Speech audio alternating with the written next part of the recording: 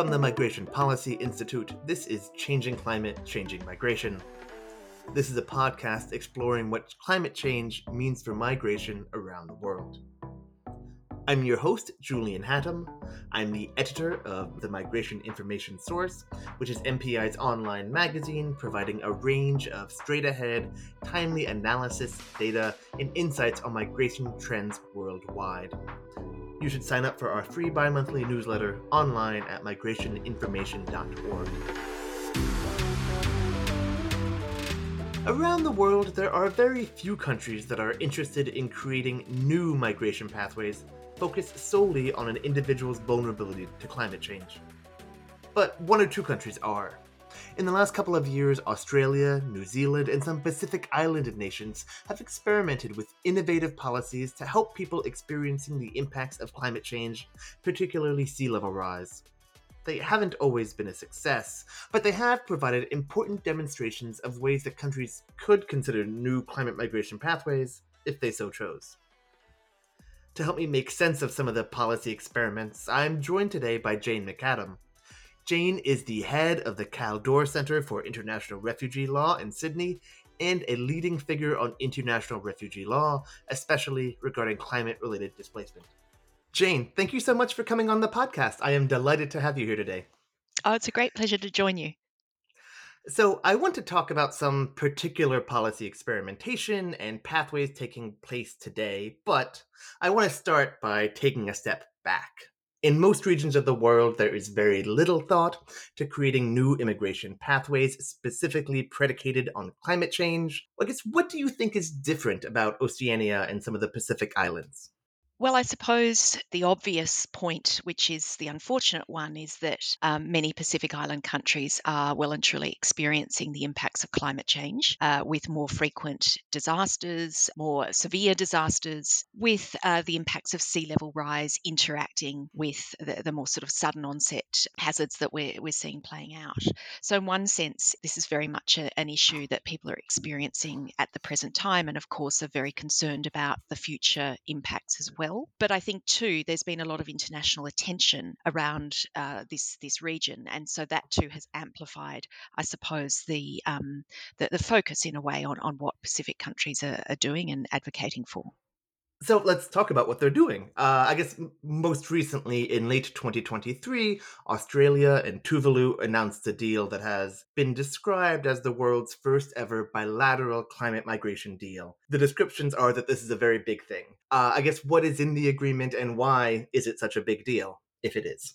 So, this treaty was announced at the Pacific Islands Forum late last year, and I think it came as a surprise to pretty much everybody, not least because the Pacific Islands Forum at the same meeting also adopted a Pacific Regional Framework on Climate Mobility, and it was somewhat overshadowed by this bilateral deal that was heralded with great fanfare in the media. Now, it's a treaty between Tuvalu and Australia, but in essence, part of the treaty was an agreement that every year Australia would enable 280 people from Tuvalu to migrate to Australia, presumably as on a permanent basis, so that they would be able to become permanent residents and in turn take up Australian citizenship should they so desire.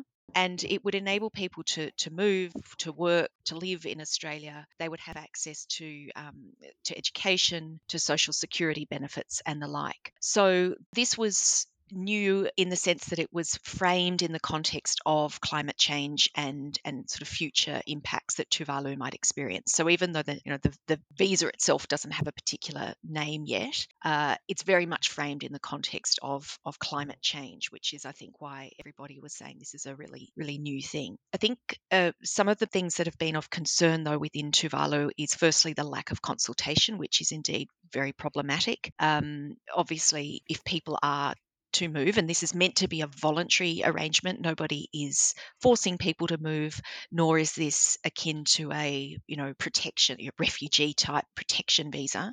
It's very much about voluntary migration. But I think there's consternation that people weren't themselves consulted about it. But the other aspect to the treaty involves security arrangements whereby Australia, in effect, has a veto over other arrangements that Tuvalu might seek to enter into. And the elephant in the room is China.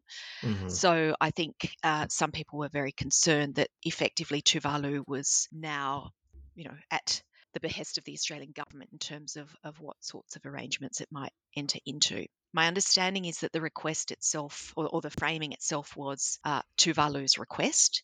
That the request for, not only this security arrangement, Australia's assurance that it would assist in the case of disaster, as well as the migration aspect, was apparently all Tuvalu's request to Australia. It wasn't Australia saying, "Well, we'll do this in exchange for that." But as I say, the detail is still to be worked out. We've only got the kind of bare bones of the agreement in the treaty itself. I think it's important there that you discuss some of the kind of opposition, or at least controversy or political dynamics going on in Tuvalu, because especially from a top line level, it can be easy to overlook. It seems like a lot of these are very complicated decisions, right? These are very complicated political back and forth bilateral agreements that happen that are not always universally received, which is to say, I guess, in other words, people are not often desirous to move and are not always desperate for pathways to move. But I guess I want to focus a little bit, discuss the mobility aspect.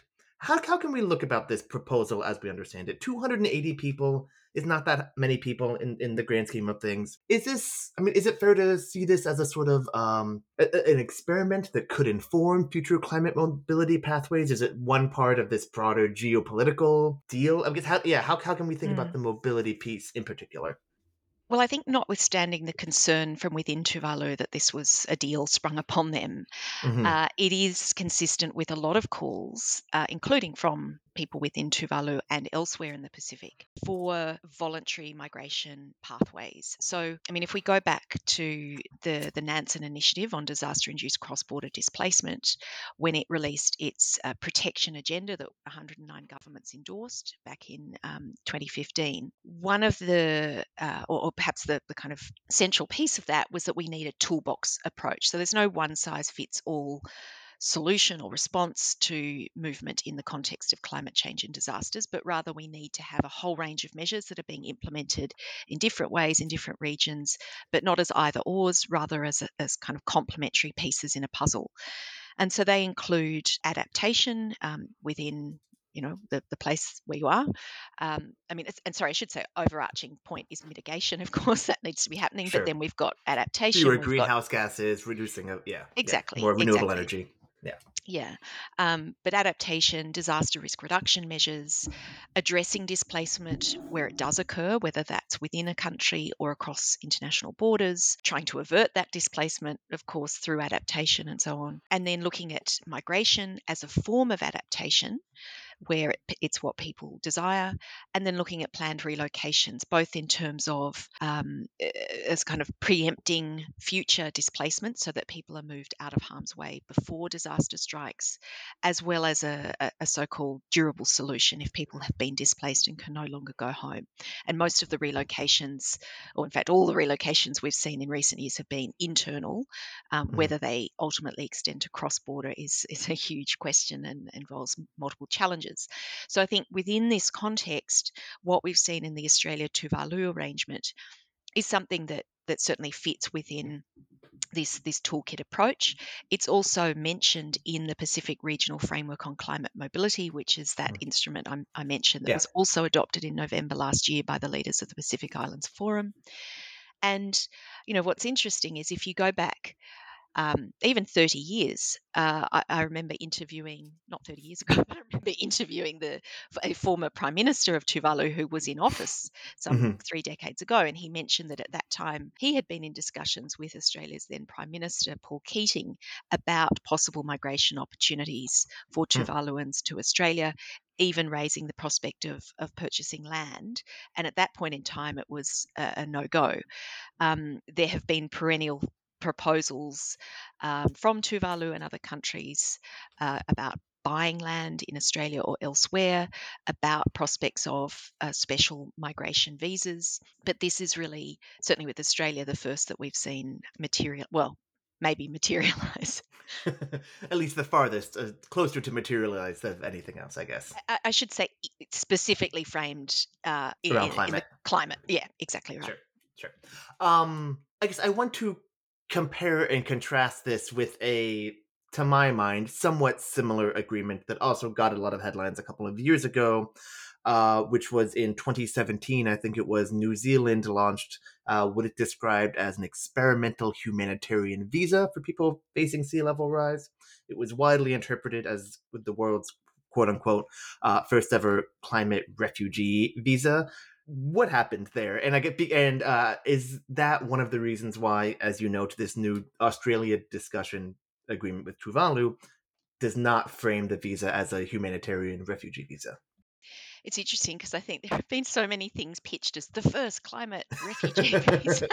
um, and look, I mean, that proposal that New Zealand put forward with a relatively new Labor government was, I think, and a genuine attempt to say New Zealand is serious about assisting its Pacific neighbours. New Zealand, particularly, I think, compared to Australia, sees itself far more. I mean, people in New Zealand really regard themselves far more as within the Pacific family. I think for Mm, Australia, there isn't such a widespread um, kind of view like that, which I think also made the Australian-Tuvalu arrangement quite an interesting one. But I think, there were certainly domestic political issues at play in New Zealand with a delicate arrangement within the parliament where I think ultimately there wasn't sufficient support for that to go through. But equally, I think when the New Zealand government delved into the idea and explored the idea more fully, particularly in consultation with Pacific communities, it became apparent that in fact most Pacific communities were not calling for a refugee like visa, mhm, but that there were other options that they wanted to explore. I should note that for many years now, New Zealand has had a particular visa called the Pacific Access category. It also has a similar type of visa for people from Samoa. But the Pacific Access category enables a certain number of people from designated Pacific countries to move on a permanent basis to New Zealand. They have to be between a certain age, they have to have certain English language proficiency, and importantly, have a job offer in New Zealand. mm, And while that might sound like a barrier, in practice, it has been, it hasn't really been such a barrier. And the scheme operates a bit like a lottery, so that mm, people apply to go into the ballot, and then X number of names are drawn out, and provided the requirements are met, people can move on a permanent basis to New Zealand.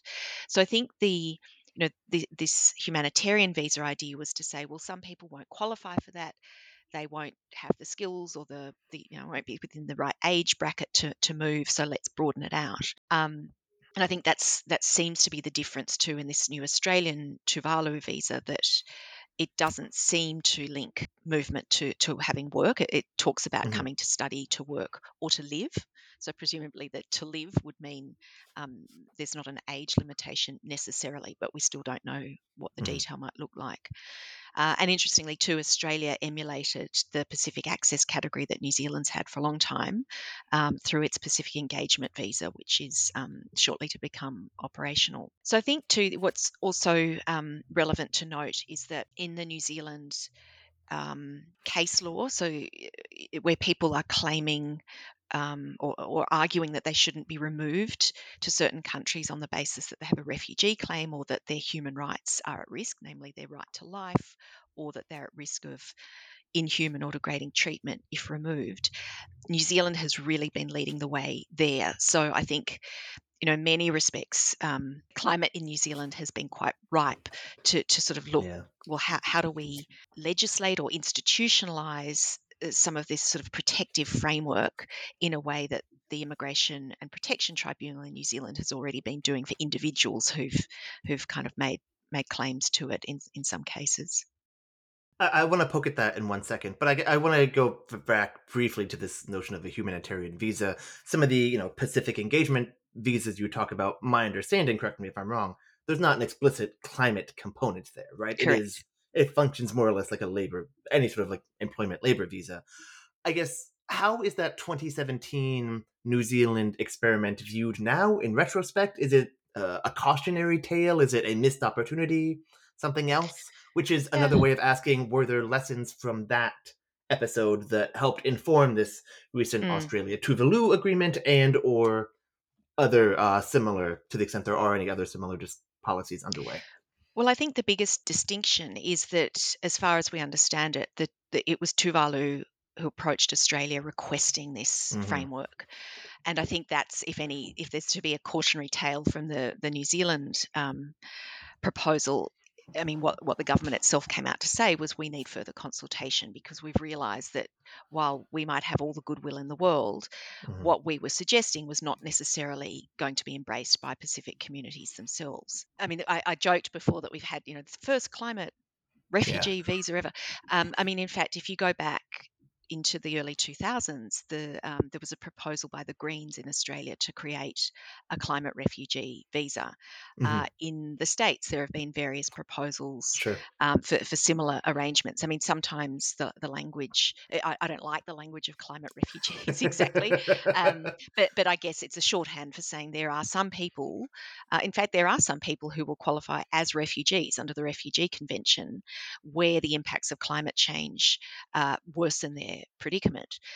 But quite aside from that, how do climate impacts and disasters factor in to what we might call complementary protection claims? So where people's lives are at risk, or as I say, they might face cruel, inhuman, or degrading treatment because of the conditions in their country. And I think we're starting to see decision makers around the world grapple with that, although the understandings of how all of this works with existing law are far better developed in some regions than in others.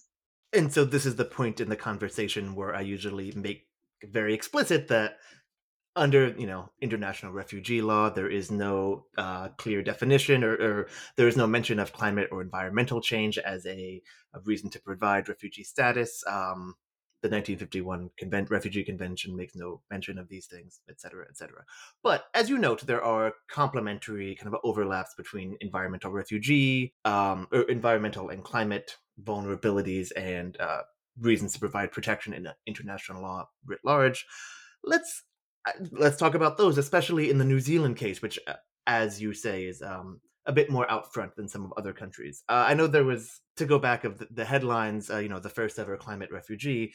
One of the people who often, or who has gotten headlines for the first ever climate refugee, quote unquote, or at least an important case, also comes from New Zealand.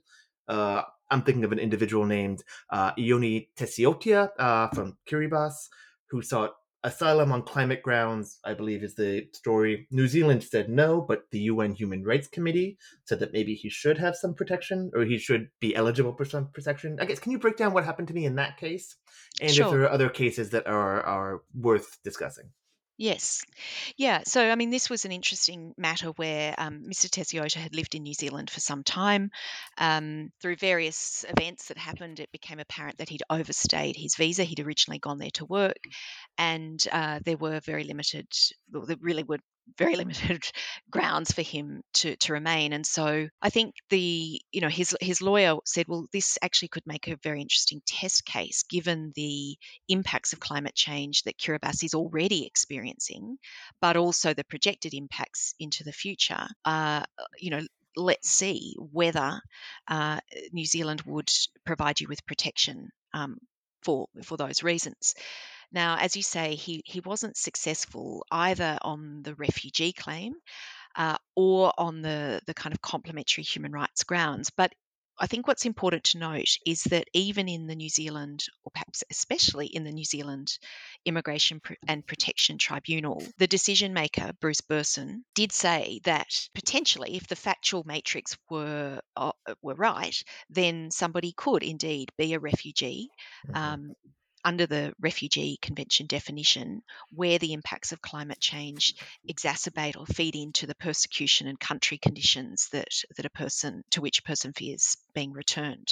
So I think that's one important point to note, that the Refugee Convention doesn't need to be expanded uh, Mhm. necessarily in order to accommodate certain protection claims. Certainly not everybody, but there are some people who would already qualify. And UNHCR, the UN Refugee Agency, in 2020 issued legal considerations to explore and explain when and where the Refugee Convention might apply. And indeed, with colleagues, we're currently in the process of developing guidelines for decision makers or guidance for decision makers to really show in a very detailed and practical way how refugee law and human rights law based principles of non-refoulement could assist here. When it came to So, the sorry to just cut you yeah, off. yes, Non-refoulement is the notion that you should not send someone back to an environment in where they would be their grave rights would be at risk, right? Their right to life, their that's right right, to where they have a etc. Yeah. well-founded fear of being persecuted or Yes. face a real risk of being subjected to serious forms of harm. That's right. Sorry. Thank you. So then, I mean, the more relevant question in the Tessio matter in New Zealand then, and certainly the aspect that went to the UN Human Rights Committee by virtue of the jurisdiction it has, was looking at the right to life. And in New Zealand, they also were looking a bit more closely at the inhuman or degrading treatment component of the claim. When it got to the Human Rights Committee, it was really a focus on the right to life. And the question was whether, given the factual situation in Kiribati, the individual circumstances of Mr. Tessiota and his family, whether it could be said that if he were returned to Kiribati, his right to life would be jeopardised. And I think what was interesting is in the New Zealand context, it was looked at more in terms of arbitrary deprivation of life. The Human Rights Committee takes a broader approach to the right to life and says we've got to focus on whether a person would be able to live a life with dignity. And I think Mm, that sort of changes the flavour of what we're looking at somewhat. On the facts, both in the New Zealand tribunal and subsequent courts, and then in the UN Human Rights Committee, it was found that, on the facts, the claim wasn't made out. But as a matter of principle, and this was perhaps one of the most important statements by the Human Rights Committee, as a matter of principle, people who face serious risks because of climate impacts could well benefit from the principle of non-refoulement. In other words, states would not be allowed to remove them where the right to life or right to be protected from cruel, inhuman, or degrading treatment were at particular risk. I mean, in one sense, this wasn't groundbreaking because scholars had said that for a very long time. We have comparable cases about health and medical cases where a similar point has been made. mm. But I think it was very important to now have that statement of authority from the Human Rights Committee because it's certainly now being picked up by advocates and by decision makers in other courts and Mhm. jurisdictions too. And I guess to be clear, though, there is a very real difference from sending someone back or not sending someone back to a place where their rights would and life could be in jeopardy, and allowing them a pathway out of a place where their rights and liberty are in jeopardy. Well, no, I mean, I think it's interesting because, yeah, this wasn't a case of someone saying, I had to flee because this happened. It was more akin to what in refugee law we call a refugee surplus claim, where somebody's travelled somewhere else, and Mhm. while they're away, a conflict breaks out or a new government comes to power where somebody of their Mm. ethnicity is being persecuted, that sort of thing. And then they say, well, actually, I can't now go back. So in the refugee context, there are certainly parallels. But yeah, I mean, as a matter of I don't know, would we call it good policy or just practice too? I mean, I think yes, you need to have mechanisms to ensure that people aren't sent back to particular forms of harm. But Mhm. equally, I think we need to have pathways to ensure that people can leave situations before they become so dangerous that we see people really taking their lives into their own hands. And that was another point that the Human Rights Committee made, was that well before the violation occurs or that extreme risk materializes, protection would need to be forthcoming. So, in that sense, this is why things like dignified migration pathways are important. And I mean, before you mentioned, you were saying, well, the Australia-Tuvalu deal references climate change in the kind of broader framing, whereas the Pacific Access category in New Zealand doesn't. Mm. That's true, but I think we need to be cognizant of the fact that stock standard migration pathways for family reunion, education, and work are really important mechanisms here as well. We don't necessarily need to create brand new visa categories. It's about looking at what do countries have, to what extent can they be flexible in how they apply eligibility requirements from certain regions, or how might they expand them? By all means, create new visas if you want to, but enabling people to move on their own terms isn't dependent on having specific visas called climate Mm. visas or something similar. And this kind of brings us around to something you mentioned at the beginning of this new regional framework on climate mobility in the Pacific, right? Can you give me a very brief overview of that and Sure. I guess what the future of climate mobility, climate migration in the Pacific looks like? Sure. Look, I should disclose that I, along with a small team, were appointed as the technical drafters of the initial drafts of the Pacific Yeah. Regional Framework on Climate Mobility.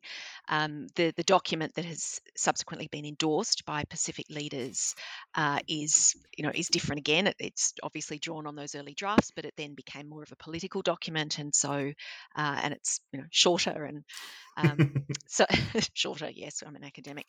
Um, but in essence, it was something that I think Pacific community or Pacific governments felt was really important to try and elevate certain elements that would comprise a regional framework on climate mobility. Now, it's not a legal document; it doesn't provide formal pathways, but if it essentially draws out the elements, a bit like those mentioned in the Nansen Initiative protection agenda. So, staying in place, displacement, migration, planned relocation, and so on, that countries in the region need to be thinking about. So, it's looking both at internally in our own countries, what do we need to do?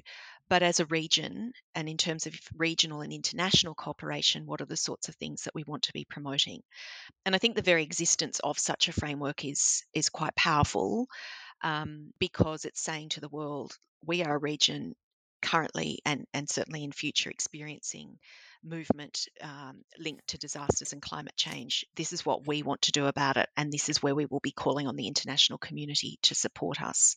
So, this was really the first stage. It was developed in consultation with affected communities, obviously governments, NGOs, experts, international organizations. And then the next iteration is, well, how do we sort of operationalize it? How do we have, what policies are developed beneath it to really give effect to the broad commitments that are expressed there? And we're almost out of time, but I guess just kind of briefly to wrap up. Are there lessons from this kind of from this work that's been going on in the Pacific that is relevant for the rest of the world? I mean, is it fair to think of these kind of experiments and legal explorations as a preview of some of the global reckoning that we all will be doing as the impacts of climate change continue to become more extreme and certain vulnerable areas are faced with the decision about like, possibly migration? I guess what sort of lessons can be drawn, I guess, for the rest of us? I think there are some important ones, that, firstly, it is important to look at what is a particular region or sub-region experiencing, because the needs and concerns are quite different in some parts of the world. The mobility context is different. In Africa, for example, there are free movement arrangements that we don't have parallels of in the Pacific, likewise in Europe, for example. Um, but I think so. It's appreciating the regional context. It's also recognizing that patterns of migration and movement are likely to be replicated here as well. We're not likely to see sudden shifts in how people move. But at the same time, we can't stick our heads in the sand and just hope for the best. I mean, this is something that we need to be planning for now and ensuring that people have safe and dignified ways to remain in their homes, which is Mhm. mostly what people want to do, but to move elsewhere if they want to and if they need to. So I think, certainly the Pacific isn't the only region of the world that's grappling with these issues. There have been innovative approaches adopted in other regions as well. But I think that it's important to recognise the participatory approach in the Pacific, the needs and desires of affected communities, and really listening to their voices in what it is that they want and don't want when it comes to responses to climate mobility. We should probably wrap it up there. This was super fascinating. I'm so glad we could have you on, Jane. Thank you so much for your time. I really appreciate this. My pleasure. Thanks for having me. Jane McAdam is a Ciencia Professor of Law and Director of the Kaldor Centre for International Refugee Law at UNSW in Sydney. She is an Australia Research Council Laureate Fellow and a Fellow of the Academy of the Social Sciences in Australia, the Australian Academy of Law, Oxford University's Refugee Studies Centre, and the Refugee Law Initiative in London. In 2021, she was appointed an Officer of the Order of Australia for, quote, distinguished service to international refugee law, particularly to climate change and the displacement of people.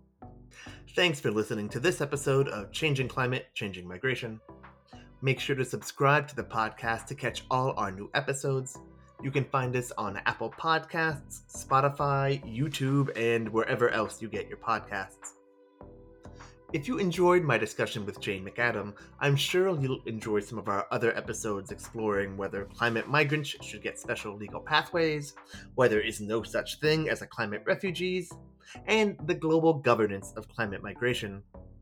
Find all our episodes in our archives at migrationpolicy.org/podcasts.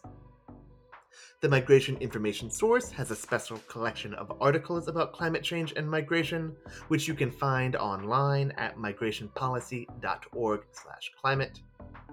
And to stay on top of what we've been publishing, subscribe to the Migration Information Source newsletter. It's free, comes out twice per month, and is available at migrationinformation.org. If you've got thoughts on this episode or ideas for the future, send me an email at source@migrationpolicy.org. I'd love to hear from you. This episode was produced by Yusuf Hamid and Daniela Espacio, with assistance from Lisa Diction and Michelle Middlestat. Our music is Touched by Patrick Patricios. My name is Julian Haddam. I'll see you next time.